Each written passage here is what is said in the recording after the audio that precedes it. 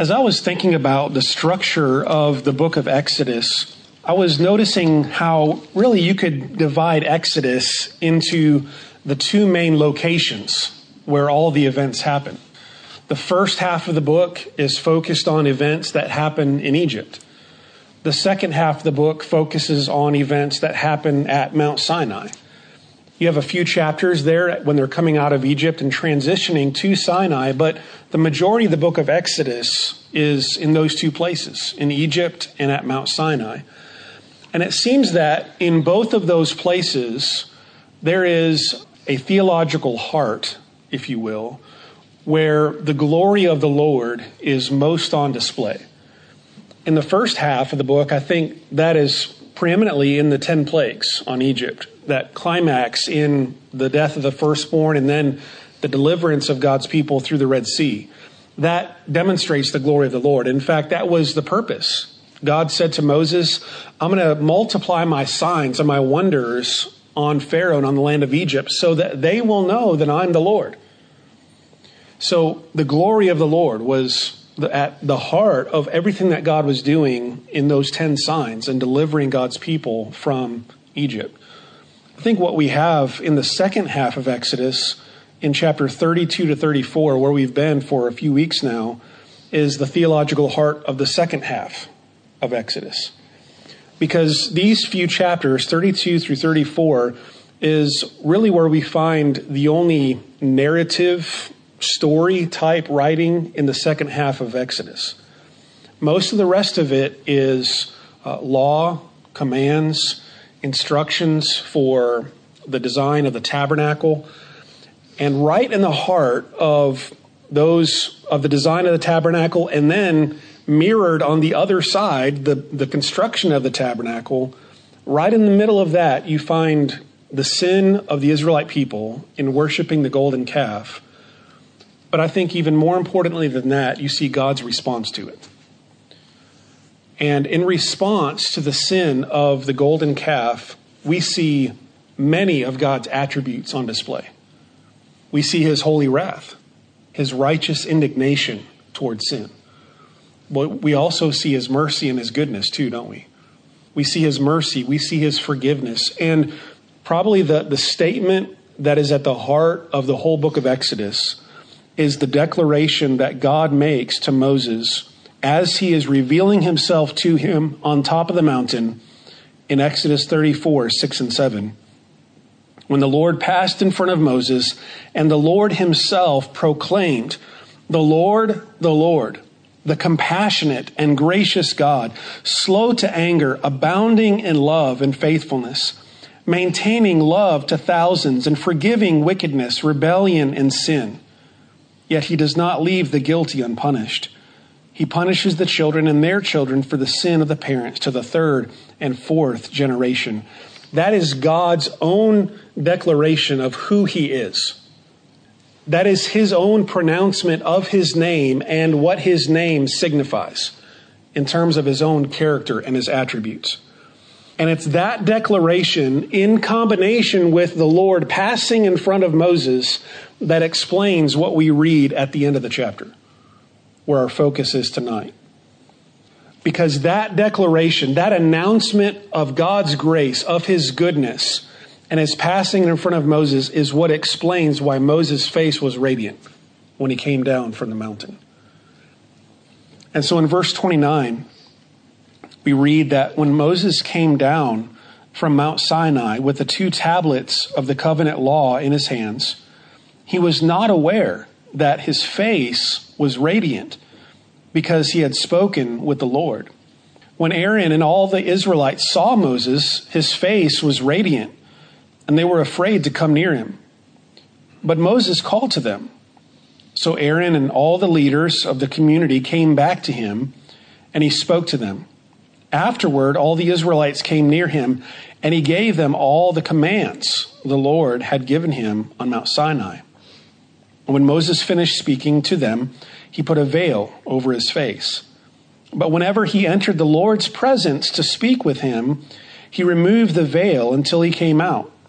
And when he came out and told the Israelites what he had been commanded, they saw that his face was radiant, then Moses would put the veil back over his face until he went in to speak with the Lord. Let's bow in prayer together. Our Father, our God, we thank you that we can come before you tonight, that we can gather as your people, that we can gather around your word, and we can meditate on its truths.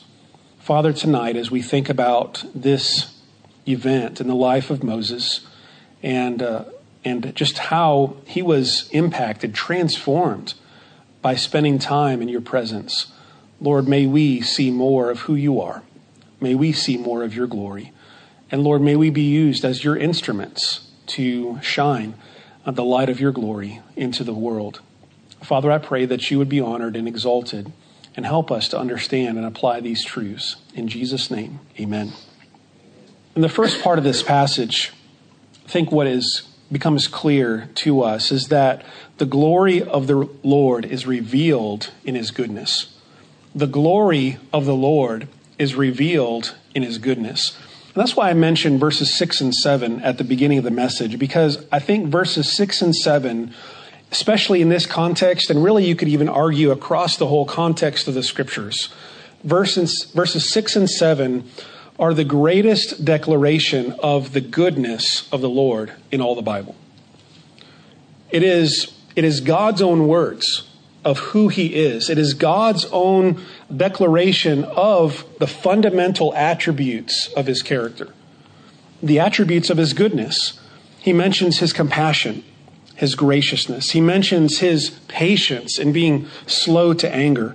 He mentions his abounding in love and faithfulness, maintaining love to thousands, forgiving wickedness, rebellion, and sin. All of that in harmony with, conformity with, still his attributes of justice and righteousness that still judge the guilty and still deal with sin as a holy God should deal with sin. But yet he is a compassionate and merciful, abounding in love kind of God. And so his goodness is declared. He declares his goodness. And Moses was there on the mountain when the Lord declared that goodness. He heard it with his own ears, and with his eyes, he saw some form of the diminished glory of the Lord passing in front of him. Moses had asked to see the glory of the Lord. Moses, in his intercession for the people of Israel and pleading with God that God would go with them and that his presence would accompany them into the land of Canaan, after the Lord said, I will go with you and my presence will be with you, Moses went one step further and said, Lord, please show me your glory. But the Lord said, you can't see my face and live. Meaning, I think that you can't see the full manifestation of the glory of the Lord as a finite human being. But the Lord did allow Moses to see a portion of his glory. He said, I'm going to take you, put you in the cleft of the rock. I'm going to cover you with my hand, and then I will pass in front of you, and then I will pull my hand back, and you will see my back as I pass in front of you. So a metaphor for maybe a diminished view of God's glory, not the full infinite capacity of the glory of the Lord, but some of that glory revealed to him. Not only in sight, though, but also in words. And I think that's important for us to remember, is sometimes when we think about this incident, this instance, we only think about the visual. We only think about this bright light or shining glory passing in front of Moses and Moses seeing that and reflecting that back to the people when he comes down from the mountain. But I think there's more to it than that. It's more than just the seeing the light and the glory and reflecting that. It is also hearing the word of the Lord and reflecting that back to the people as well. Because when Moses heard the words of the Lord, he is hearing the Lord's declaration of his own goodness, and that reveals his glory, doesn't it?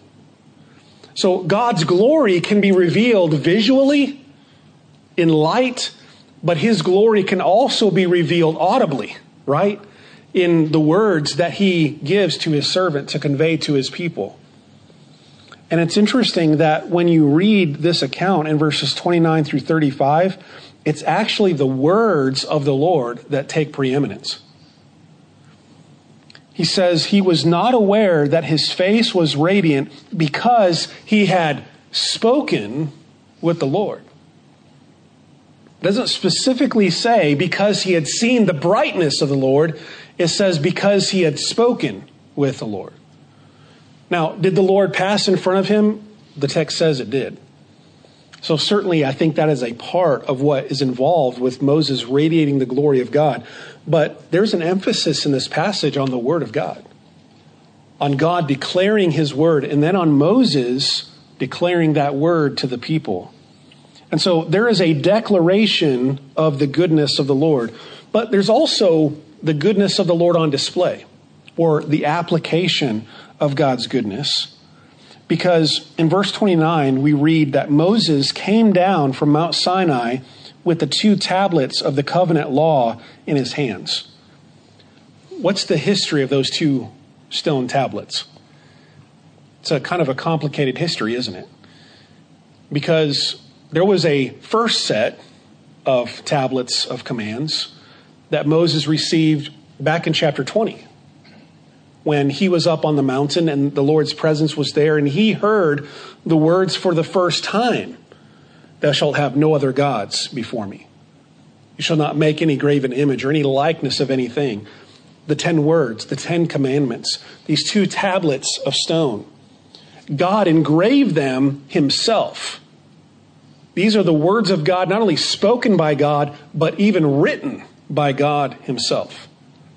And they are the foundation of, the core, as well as symbolic of the whole covenant that God has made with his people. But while Moses is up on the mountain receiving instructions about the tabernacle, the place where God will dwell, God says, "Moses, you need to go down because your people have become corrupt. They've turned aside already from the way." Moses goes down. He sees what the people are doing. They're partying, they're dancing, they're bowing down and worshiping a golden calf as their God. And what is Moses' response? He is angry like God was angry, and he throws down the tablets of stone and they shatter. And it's a picture of the breaking of the covenant between God and the people. So no more tablets of stone. They're gone. And that's symbolic of the fact that the covenant has been broken. And God says, "I'm going to destroy these people." But Moses intercedes, doesn't he? Moses intercedes. He pleads with the Lord. The Lord says, "I will not destroy them." But then he says, "I'm not going with you." Moses intercedes again. The Lord listens to Moses again. "I will go with you. My presence will go with you." And now the Lord says, we saw this last week, in verse number 10, the Lord said, "I am making a covenant with you. Before all your people, I will do wonders never before done in any nation in all the world." So God says, the covenant was broken, but I'm going to make a new covenant with you. And in verse 34, or in chapter 34, verse 1, the Lord said to Moses, "Chisel out 2 stone tablets like the first ones, and I will write them on them the words that were on the first tablets, which you broke." And so God is making preparations for the renewal of the covenant. He says, "Moses, get 2 more stones, chisel them out, bring them up with you, because I'm going to write on them again." In verse 10, he says, "I'm making a covenant with you." He's renewing the covenant. And now in verse number 29, Moses is coming down from the mountain with the 2 tablets of stone written again by the hand of God. It is a demonstration of, it is the application of the goodness of the Lord that reveals his glory, doesn't it? So God's glory is revealed in the declaration of his goodness when God speaks it, but the glory of the Lord is also revealed in the application of the goodness of the Lord when he is willing to forgive and re-enter into a covenant with this sinful people. God's glory is revealed in that goodness. And then secondly, we see in this passage that the glory of the Lord is reflected by the one who communes with him. So the glory of the Lord is revealed primarily in his goodness in this passage. His goodness declared, his goodness effected, applied. But that glory now is going to be reflected by his servant Moses, who has been communing with him. We see that Moses' radiant face reflects the Lord's glory as manifested in his goodness. And this is what I was saying a few moments ago when I mentioned that this radiant face of Moses something is different this time, isn't it? Something is different this time. This isn't the first time that Moses has met with the Lord, is it? This isn't the first time that Moses has been up on top of the mountain to meet with the Lord. He's been up Mount Sinai several times, and he's spoken with the Lord several times. But something is different this time when he comes down from the mountain. What is that difference? The difference is in the glory of the Lord passing in front of him and the declaring of God's goodness of his own name. That's what's new. That's what's unique about this instance. And so when Moses comes down, he is reflecting back that glory of the Lord as manifested in his goodness. Dwayne Garrett puts it this way in his commentary. He says, Moses' face was a living representation of the benediction of Numbers 6:25. May the Lord make his face shine on you, and may he be gracious to you. The Lord's shining of his glory is in harmony with the display of his grace to his people. He goes on to say, although the Israelites do not seem to have realized it, they were seeing in Moses' shining face a visible manifestation of the blessings and the kindness of the Lord. So Moses reflecting the glory of the Lord is reflecting the Lord's kindness, his goodness to the people. Moses' radiant face reflects the fact that he has spent much time with the Lord. He spent much time with the Lord.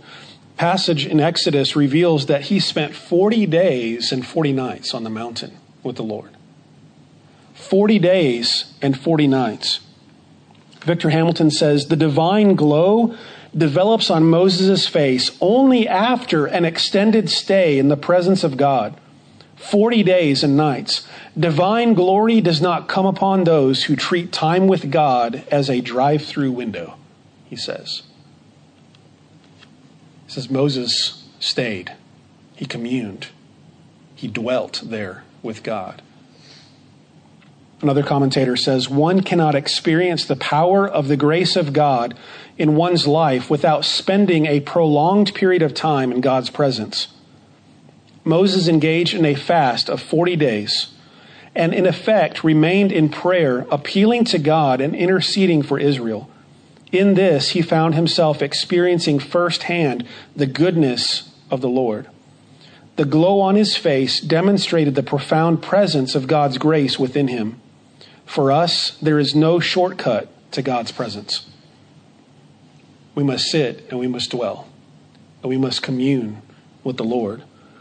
Moses' radiant face reflects his spending much time with the Lord. We also, I think, see in this passage that Moses' radiant face is closely associated with the receiving and the proclaiming of the gracious word of the Lord. Moses' radiant face, there's a close association in this passage between Moses' face shining and the ministry of the word, both in the receiving of the word and in the giving of the word.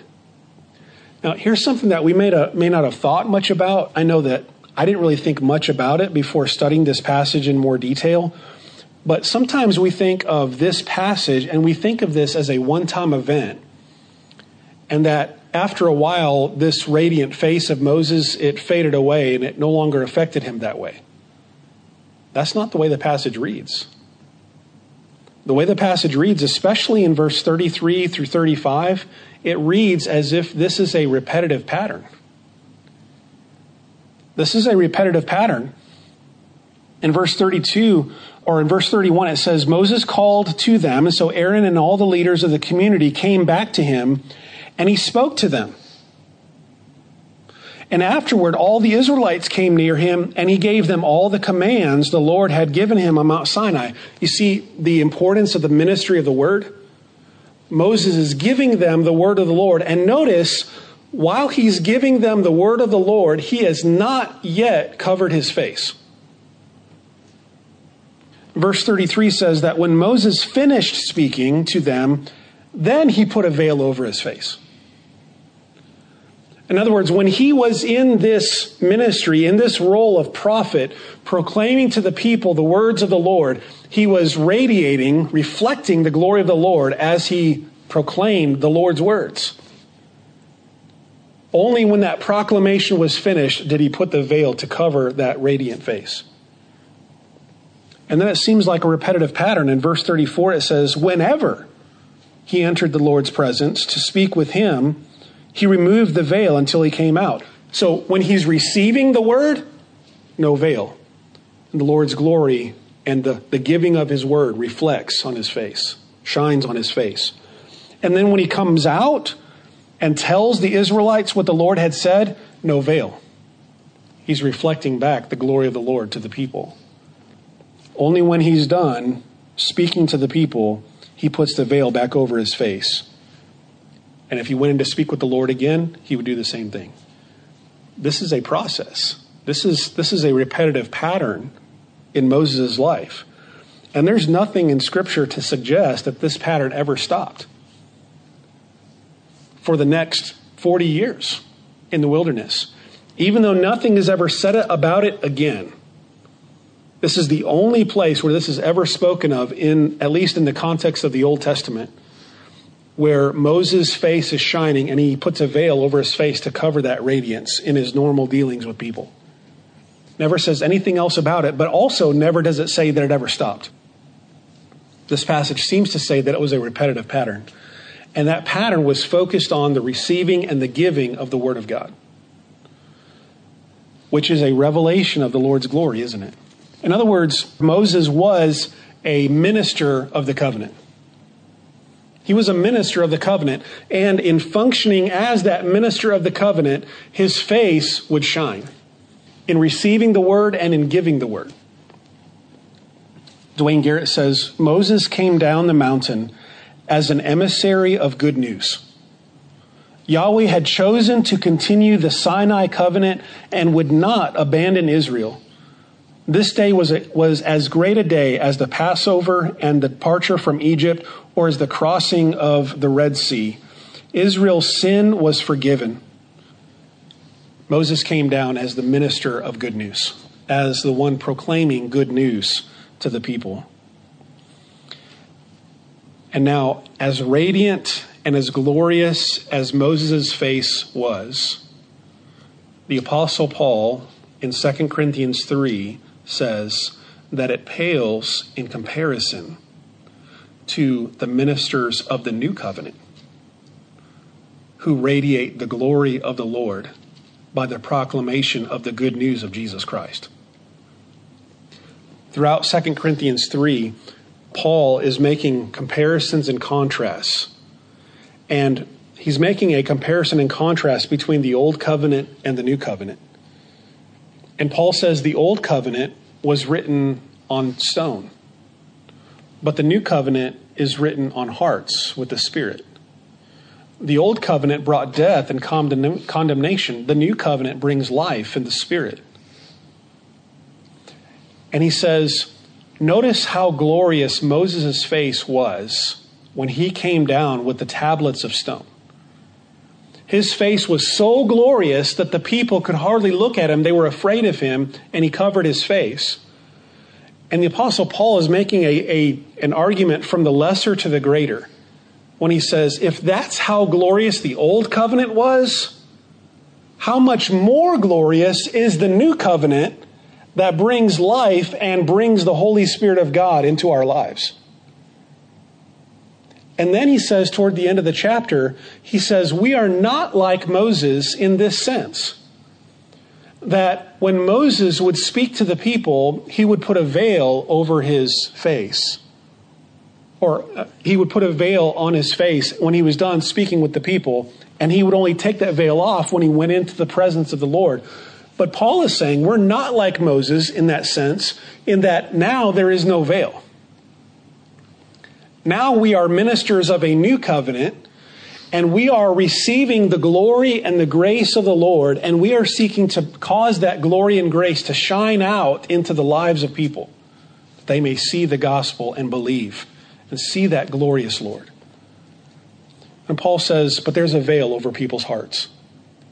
There's a veil over people's hearts, like the Jews. Even now, when they hear the law of Moses read, he says, there's a veil over their hearts. Only by turning to Christ is that veil taken away.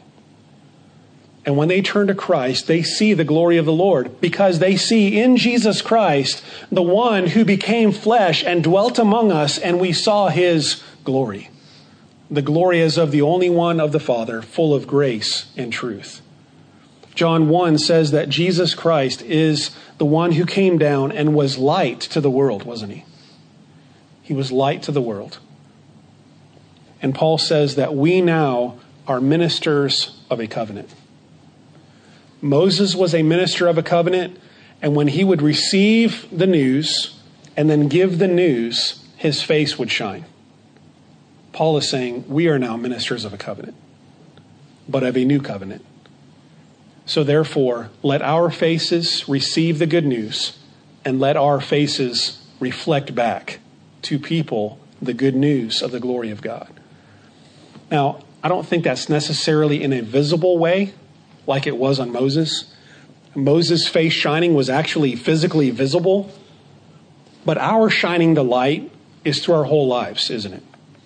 It's through our whole lives.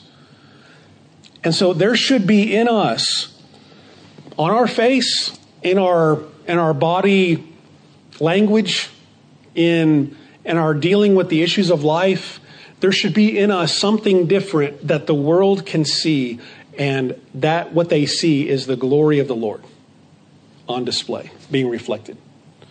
It is the radiance of the glory of the Lord, of his grace, of his mercy, of his long suffering, of his goodness, and we're recipients of that, and then we shine that back to people.